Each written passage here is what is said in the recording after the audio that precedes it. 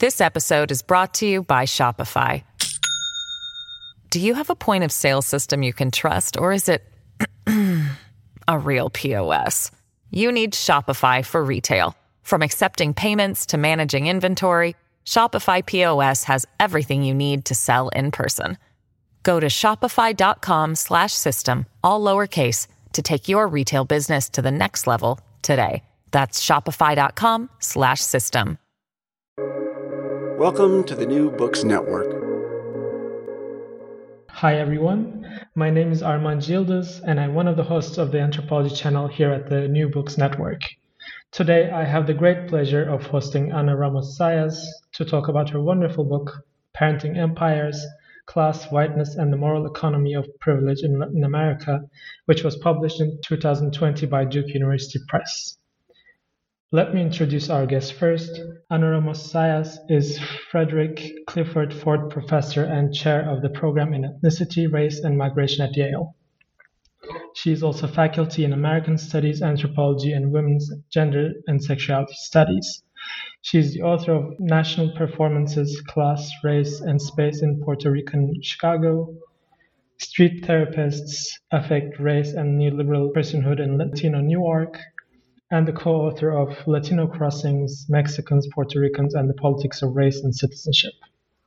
Her most recent book, Parenting Empires, which we will be talking about today, examines the parenting practices of Brazilian and Puerto Rican upper classes as these outer urban landscapes provide moral justifications for segregation, surveillance, and foreign inventions, and recast idioms of crisis, corruption, and austerity according to dictums of the U.S. empire. So welcome, Ana. Thank you so much for having me. I'm really honored to be here. No, it's my pleasure. I'll start with a question that I heard from another podcast host, Eliza Arijan, and I will kindly borrow it because I liked it a lot. So how did you come to anthropology? Wow, I hadn't been asked that in such a long time. And in part, it is because even though my formal training is in anthropology and in one of the probably most traditional anthropology departments in the US, I have been always with a foot out of anthropology. So ever since I started an academic career, I've always been in joint positions. So anthropology and Latin American and Caribbean studies, anthropology and Latinx studies, anthropology and ethnicity, race, and migration. But how did I come to anthropology? I was one of the few people that came to anthropology in a very random way. When it was time, I did my undergraduate work in economics, and I was more of a quantitative person for a long part of my life. And then when it was time to apply for graduate schools, I realized that the classes that I had liked the most had been classes, one in anthropology and a few in Latin American studies. So I decided to apply to a range of programs. I applied to history programs. I applied to Latin American studies programs. I applied to anthropology programs. And then the ones that when I got accepted into them, the thing that was the determining factor in choosing was that I wanted to be in New York City. So it really narrowed it down to the ones that I had applied to in New York City, which were NYU and Columbia. And both of them were in anthro. And eventually then I ended up choosing Columbia, but it was really that random. So I had taken one anthropology course as an undergraduate before arriving in this graduate program. And I really thought that I would just do a master's degree and then drop out. And the reason for that was, if you do a master's degree, they don't give you funding for a master's degree, so you have to pay. So I said, I cannot just do that. So I would have to apply for a PhD and then drop out after the master's program.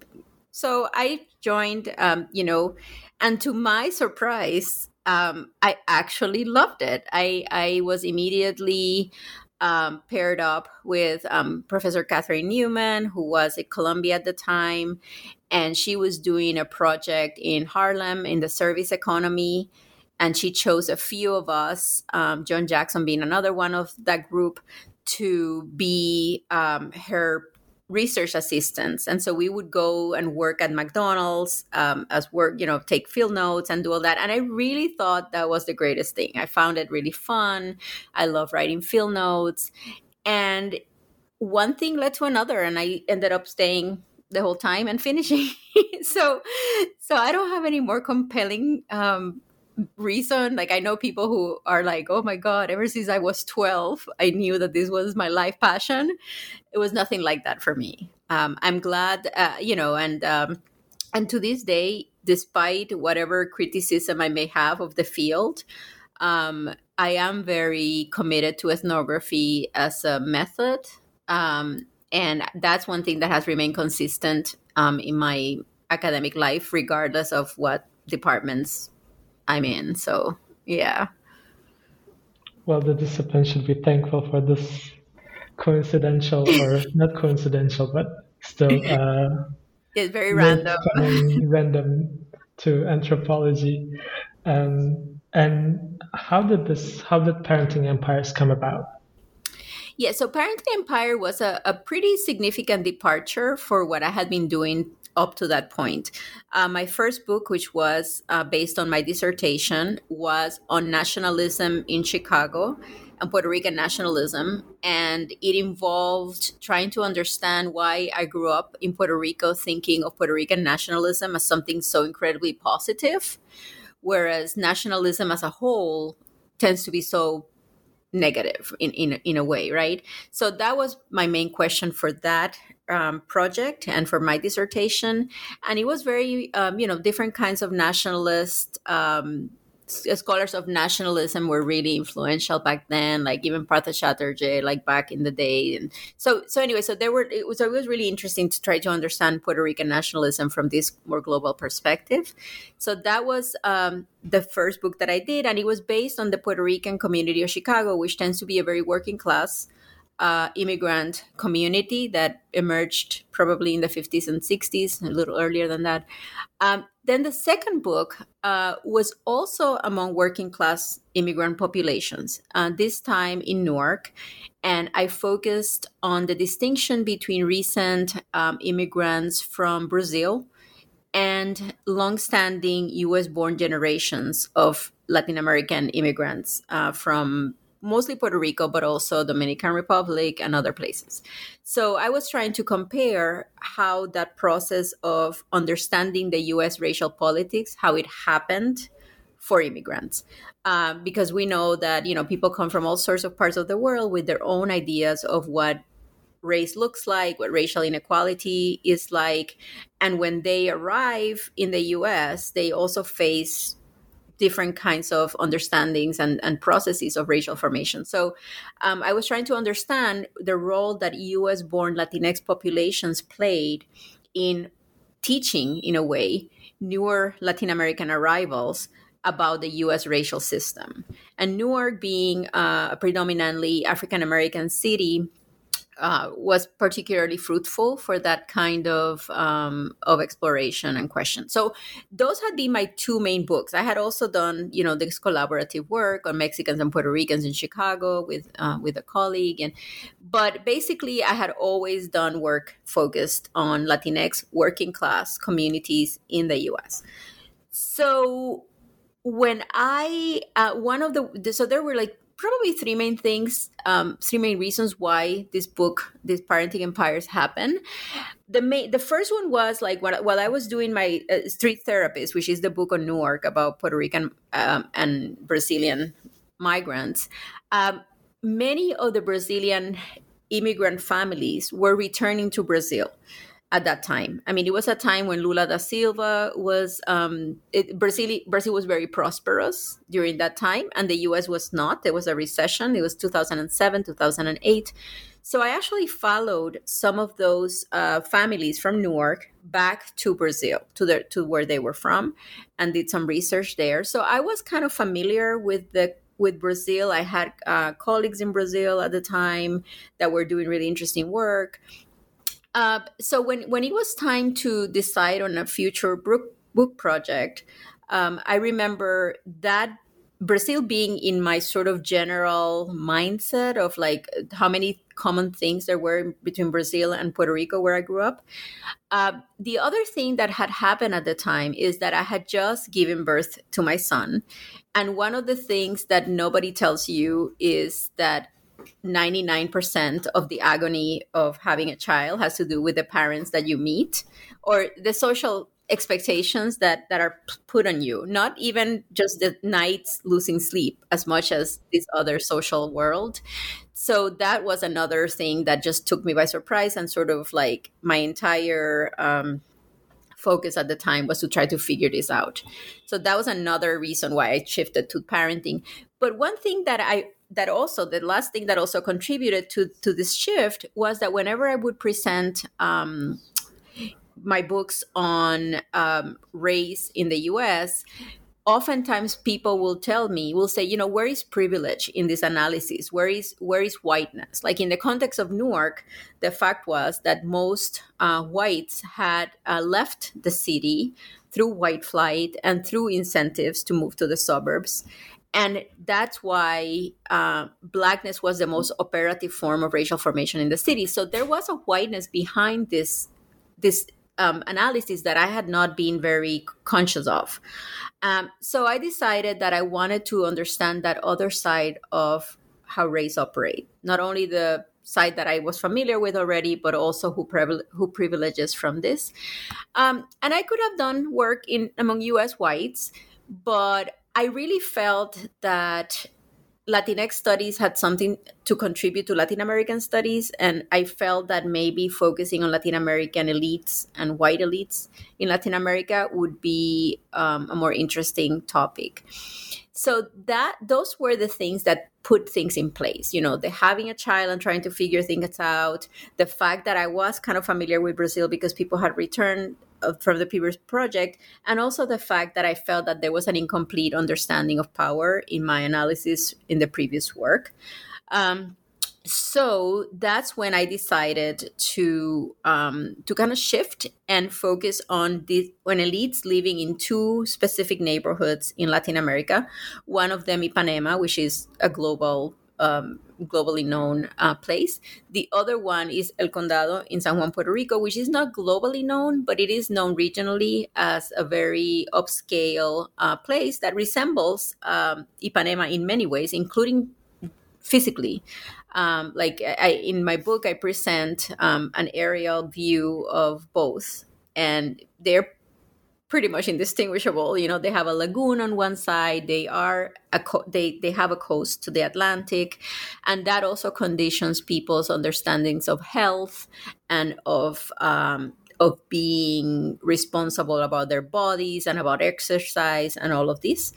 So that's how the decision was made, and there were many moments in which I second guessed my decision, because it's not easy, as many people know, to do multiple sites of fieldwork with multiple languages, multiple expectations of belonging or not, and very different histories and all of that. But it was worth it in the end. I think I learned a lot, and I actually can see myself in the future continuing this kind of comparative work. So.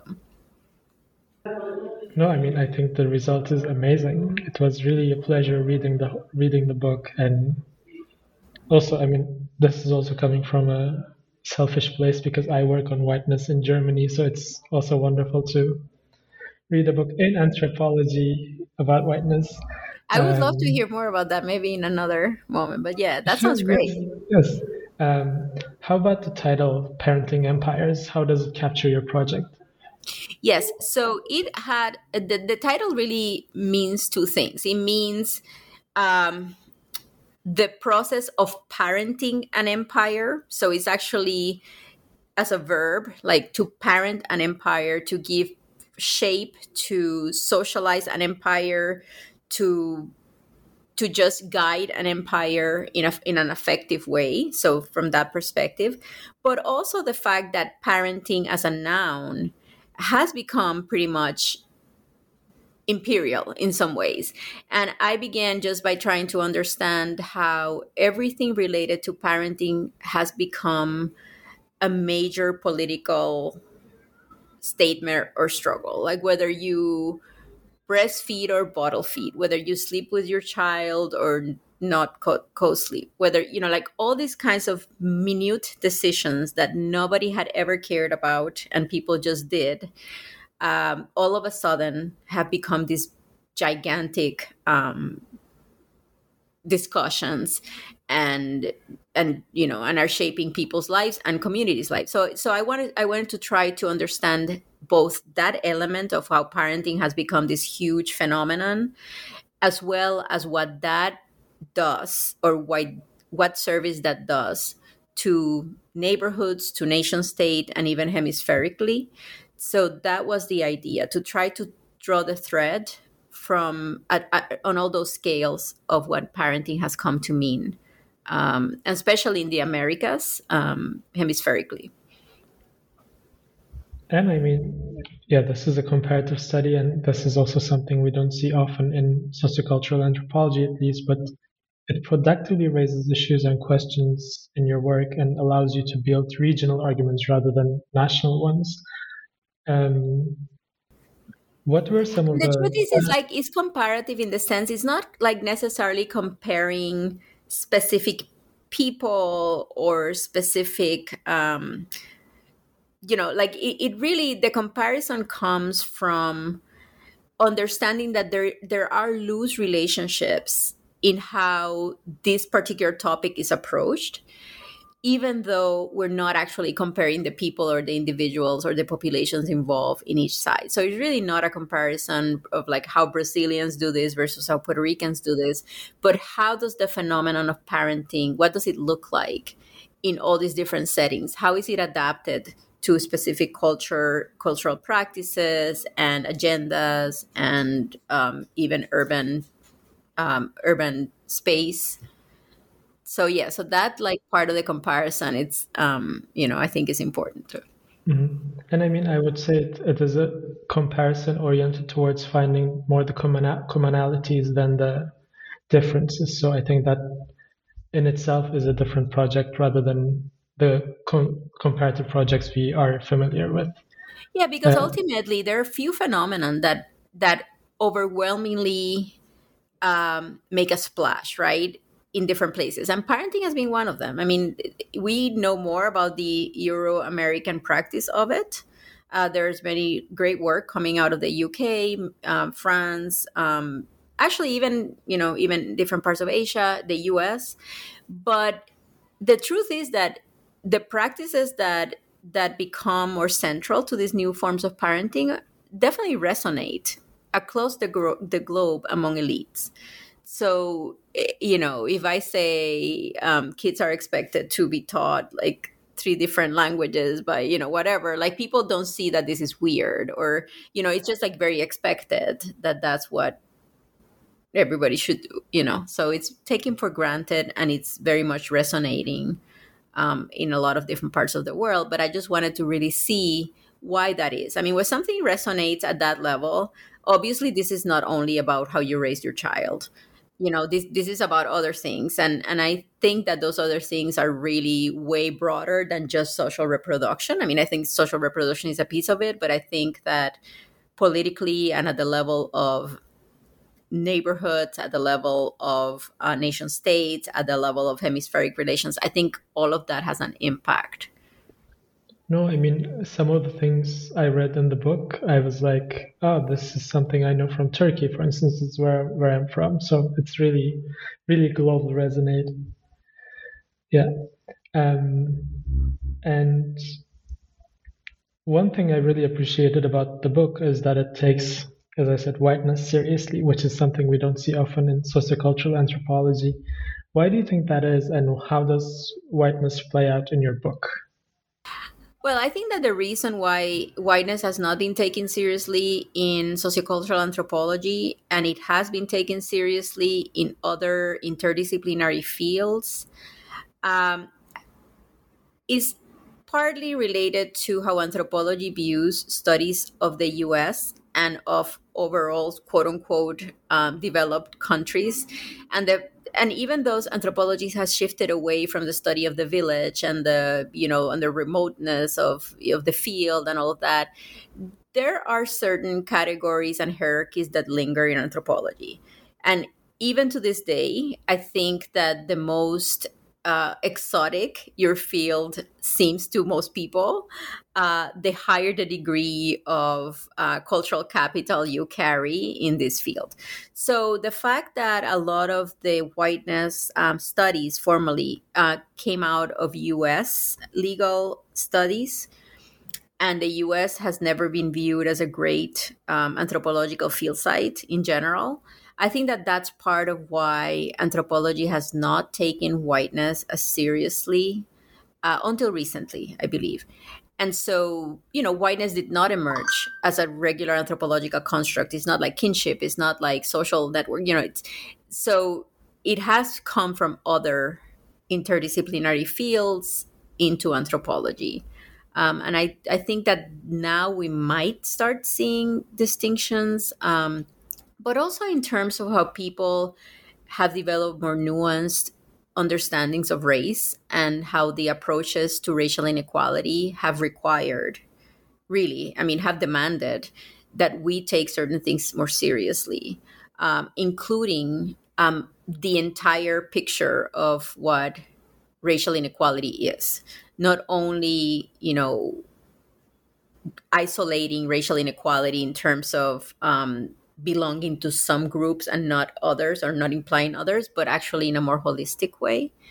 So I think that that's why, even though anthropology in the past has not paid that much attention to whiteness, I think that we may see a shift, or we are starting, I think, to see some shifts. This episode is brought to you by Shopify. Do you have a point of sale system you can trust, or is it a real POS? You need Shopify for retail. From accepting payments to managing inventory, Shopify POS has everything you need to sell in person. Go to shopify.com/system, all lowercase, to take your retail business to the next level today. That's shopify.com/system. And in your book, you're also making an intervention to critical whiteness studies. Yes. Would you like to talk a bit about that? Sure. I think that just like we know that the genesis of the field, it's very rooted in this kind of legalistic models in the US, and that's very valuable. I do think that it's time that we sort of flesh out those understandings to gain a better sense of how this type of phenomenon plays out in other parts of the world, and what that can tell us about the US proper, or even other parts of the world. So I think that considering the very rich literature and scholarship on Latin America, race in the Americas, especially in Latin America, I think that is an area of the hemisphere that can definitely provide new perspectives on whiteness. And because there's so much studies on race in Latin America, all of which tends to focus on Blackness or indigeneity, because we already have that, I think making the intervention in whiteness already comes built upon a really amazing canon of studies of race. So it's not that we're not reinventing the wheel. We're just adding to something that is already very well established and done very well most of the time. So,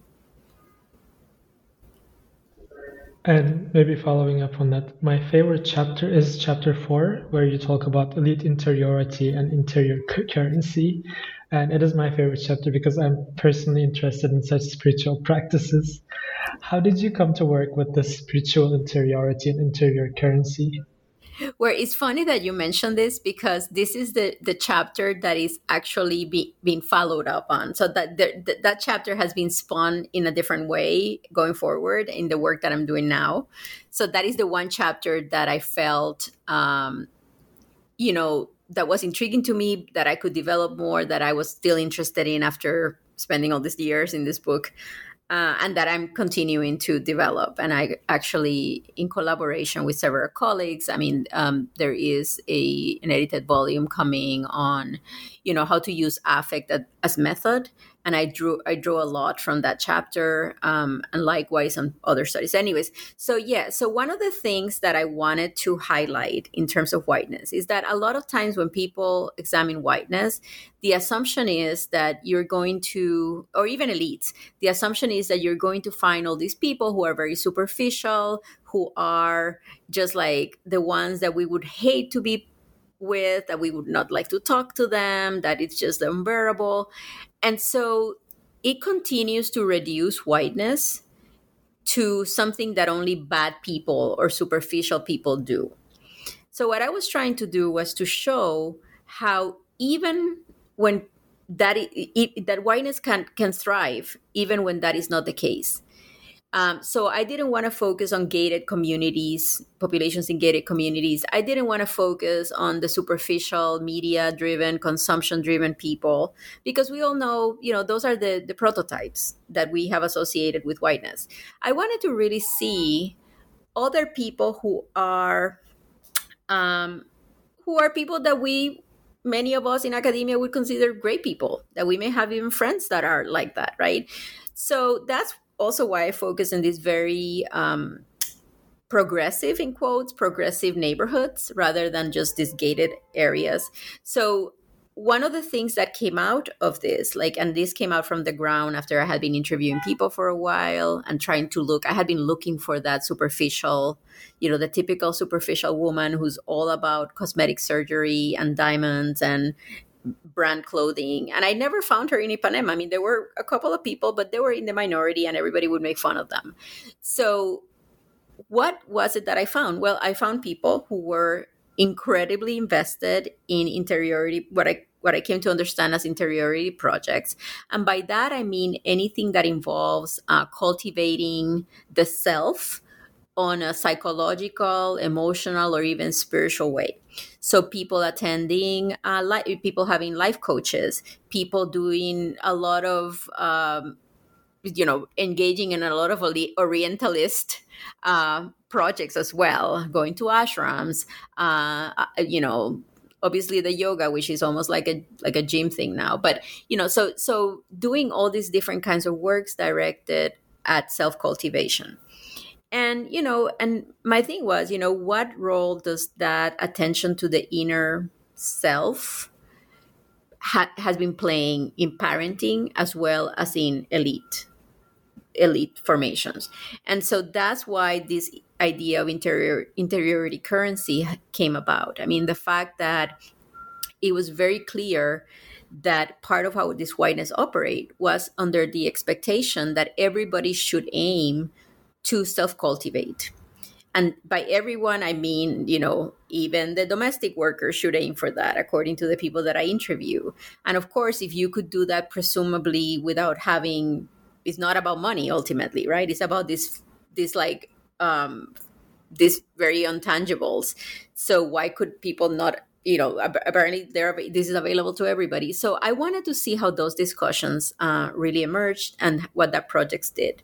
And surely, these projects were the ways in which wealthy people could maintain a moral approach to wealth. So nobody wants to be the awful, bratty, wealthy person. People, especially in countries of great inequality, as is the case of Brazil and Puerto Rico, are forced, the elites are forced to explain how they came to be elites. That's not something that they can avoid anymore. And nobody wants to explain that in ways that makes them seem or see themselves as a bad person. So there are moral ways in which people try to, or there are ways in which people try to morally justify their position and their privilege. And a lot of that moral economy is really depending on how these interiority projects take place. And this is across gender lines, which is something that I always get asked. People always assume that if I'm talking about parenting, I'm talking about women. And in reality, it was almost evenly split between they were all heterosexual couples. That is, the queering piece is not as strong there, and it could have been. And at one point it just felt that it was like it's just too much. But it is definitely very evenly split between fathers and mothers. And so parenting requires a particular kind of new man, and that's also part of this interiority currency. So it's no longer this generational thing in which the father has the best place at the table and everybody has to bow to the father and all of these things. And it's not that at all. I mean, in order for these families to maintain their status and their privilege and justify it morally, it requires that fathers are what they call very hands-on. So there's a lot of those fathers that are wealthy fathers that, are expected to be seen with their children in public spaces and are expected to be as involved. And whether that plays out or not, that varies. But it definitely, that's the expectation, so that they are like a new man. And if they're not like that, that means that they're probably less cosmopolitan, or that kind of like distant parenting, distant fatherhood is actually associated and projected onto working classes rather than the elites. So I mean, this is fascinating to listen to. I can ask you to. but it's interesting, like, yeah, I mean, and I wonder, like, I'm always intrigued by how, without falling into psychology, and continuing to treat the mind in a sociological way, how we can develop better methodologies to understand that. And so so part of what I was hoping to do and did a little bit of was to sit in life coaching sessions for people that would allow. So there were a couple of life coaches at the time that were very prominent, and everybody kind of went to them. And this is not so much in the book, it's more in what I'm doing now. But and so I was able to sort of sit with it in those sessions that became Zoom sessions very quickly, Skype, and then and so to try to better understand the sociological piece behind these kind of therapeutic encounters.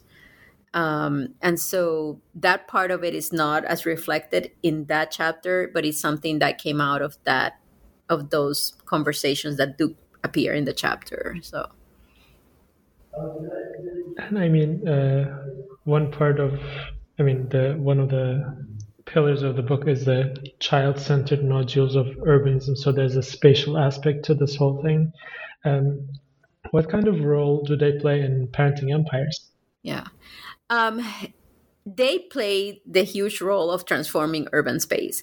I mean, there's very little that, once people say, I'm doing this in the name of my child or of children, that is a conversation stopper that really gives you license to do all sorts of things, especially when you're in a position of privilege and power. And sure enough, most of the narratives around transformations of urban space, about policing, about surveillance, had as a main impetus, or at least in the narrative was drawn, so that it had to do with protecting children. So in terms of urban spaces, there were several moments in which spaces that had been considered spaces of sexual experimentation, queer spaces, spaces of, few spaces in which there was some across class, across race coexistence, those places were quickly being erased. And they were being erased, and what was being put in place were generally playgrounds, or mommy and me classes, or kids boutiques, or toy store. So a lot of the things that substituted them were things that involved the quote unquote welfare of children. So in the case of Brazil, this was done by cording off parts of the beaches, of the public beaches, and putting like water toys and just like things for babies, and also securing, like, many of these parents had the municipal police in their speed dial, so they had a direct access, so they could say, oh, there is somebody suspicious and I'm here with my child. And the expectation is that would take precedence and priority over anything else. I mean, to maintain that child's presumably, his or her well-being. So that's one thing that I found very intriguing, like how spatially, I mean, this was a material reflection of all those other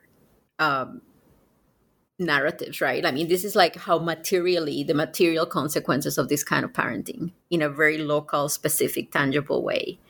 And in Puerto Rico in particular, I mean, areas that had been considered among the few areas of safe queer spaces in the 70s, 80s, 90s had been completely, I mean, pretty much virtually erased in favor of this, beachside playgrounds, Ben and Jerry ice cream parlor, all these other sorts of configuration. And of course, it's very difficult to, I mean, it's such an easy thing to deploy, like the image of the child, and especially certain children, but they don't, but like that, it's so easy to deploy that for all sorts of ways, in all sorts of ways. And of course, when I say this, I don't mean it to sound that strategic in a way. Like, I think that people are not just saying, I'm going to sit here and plan this, like how to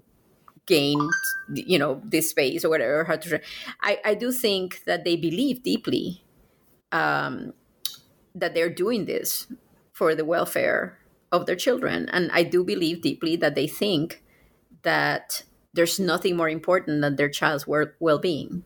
I genuinely feel that, like, I genuinely think they feel that. And so, and of course they're validated at every turn. So it's not as like deliberate or, as it may seem. Yet I guess the consequences are as if it was deliberate. Yeah. I also want to ask you about doing research among the elites. What was it like? What were some of the maybe some surprising ethnographic encounters for you? For me, the most surprising ones, to be honest, is that I, like maybe many people who are not from that group, I had my own images of what that group was.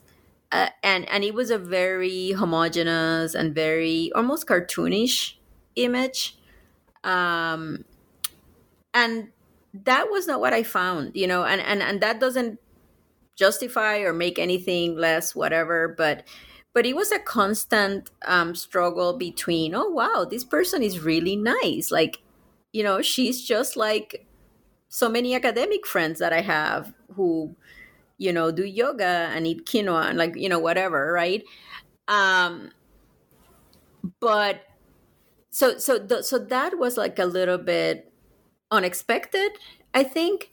Another unexpected thing was the difference between reaching this group in Brazil versus reaching it in Puerto Rico, where I'm from. And what I found most surprising is that in Puerto Rico it was harder. And I don't know why I found that more surprising, but I think because of the scale, Puerto Rico being a smaller elite, a smaller country, either you were known to be in that group or you were not. In Brazil, you were not expected to know every other elite family there because, of course, the scale of the country. So I think in Brazil, there was more flexibility and fluidity. And therefore, it was easier to kind of jump in and sort of talk to people and ask for connections. And of course, in that case, because I wasn't from Brazil, I was from a country that they had probably never heard of, or like, at least if they had, it was like very, very J-Lo, Ricky Martin, Menudo type of thing. Then Despacito came up, and that was also, but because they had like, so the references, the lack of specific reference to my country and to this understanding actually work on my favor, because I was just some kind of like person from somewhere out there in the Caribbean near Cuba who lived in New York. So it was it was harder to. In the case of Puerto Rico, because I grew up there and I knew the schools that people thought were good, and I knew the country clubs that people go to. Like I had never been to them, but I knew what they were. Um, was It was trickier because I think if I had attended one of those 5 schools that everybody goes to, or if I had gone to the parties at the 2 clubs that everybody goes to, I would have a more immediate access, and the issue of intimacy would have happened quicker, like so like of having these intimate conversations. So that took longer, and I was always more like self-conscious there. Like I don't know, it's just a lot of things that you start thinking about when. And another thing is like, I mean, just stuff of like, what do elites wear? I mean, it's not super straightforward. And so like in Brazil, there's like this beach glamour type of thing. People are very tall. I mean, like or elites are very tall. So I'm very short. I'm like 5'3". So it's like all these different kinds of very silly but embodied ways of being in the field are sort of become more aware of them. At least I became more aware of them with the studies of the elites than I had in any of the previous studies that I've ever done. And so. And I mean, lastly, I wanted to ask you about your writing practice. I mean, this is a beautifully written, vivid ethnography. So what are your secrets? What does your writing process look like? If I hadn't been in this career, there are 2 things that I would have done. One of them would have been either being a photojournalist. The other one would have been being like a sort of writing coach or editor or something like that. I love writing. I learned English writing late in life. I was alphabetized or whatever. Like I learned all these things in Spanish. Writing to me, I'm somebody who's always I always live in my head either in the past or in the future, right? In the past, they say that if you live in the past, that causes depression. If you live in the future, that causes anxiety. The only real way of being healthy mentally is to live in the present. There's very few times in life, in everyday life, that I am in the present. And one of them is when I write. So for me, writing has never been something that I dread, but quite the opposite. I think writing is my Zen space. Writing is the thing that I start doing, and then when I look at the clock, it's like 3 hours later. So I'm not sure if that makes me a bad person to give, because I don't have a practice. Like I've never been the kind of person that can say, oh, I'm going to dedicate half an hour to my writing every day or an hour. I cannot anticipate how much I will dedicate. It may be that there's a day that I can only dedicate 5 minutes. It may be that there's a day that I want to dedicate 5 hours. And if I can do it, I will. So I don't have a practice in that sense. And yeah, I mean, and it's strange because I realize that there are a lot of practices out there that work for people, and that there's quite, but I just, in that sense, it's hard for me to identify, because all that I want to, if I could, what I would be doing is writing, right? I mean, and writing, I mean, also like in connection to the actual researching too, because I think it's a kind of writing, right? I mean, it's not that I'm going to sit and write a novel. I doubt that I would ever like do that, but I could, but it's more writing in terms of understanding people's voices better and understanding the dynamics of what happened. For me, that happens through writing. I'm always like, I've seen that there are, like, in general among my colleagues and friends, like two kinds of ways in which people express themselves. Like there are the people that are fantastic responding to questions publicly, and they can answer and give you the most insightful, nuanced, clear analysis just by answering a question in a forum. I cannot do that. Like for me, I need to sit with it. I need to write it out, and then I can answer that. And so I guess writing to me is also a way of clarifying my thoughts in a way that I couldn't do in any other way. I may be able to do it through photography, but that's, but not in any other way that is like more academic. So I don't have, all that I can say is that I hope that, that everybody understands that there is a way to be joyful about writing, to see writing not as a dread and not as we always see it at times. It's always that, right? I mean, if you have a deadline, of course, it may be that like one day, but it shouldn't be that all the time. This is a very privileged, and I mean privilege, not, like in every academic setting that I've been, whether at Rutgers, CUNY, now at Yale. Writing to me is the privileged part of what we do.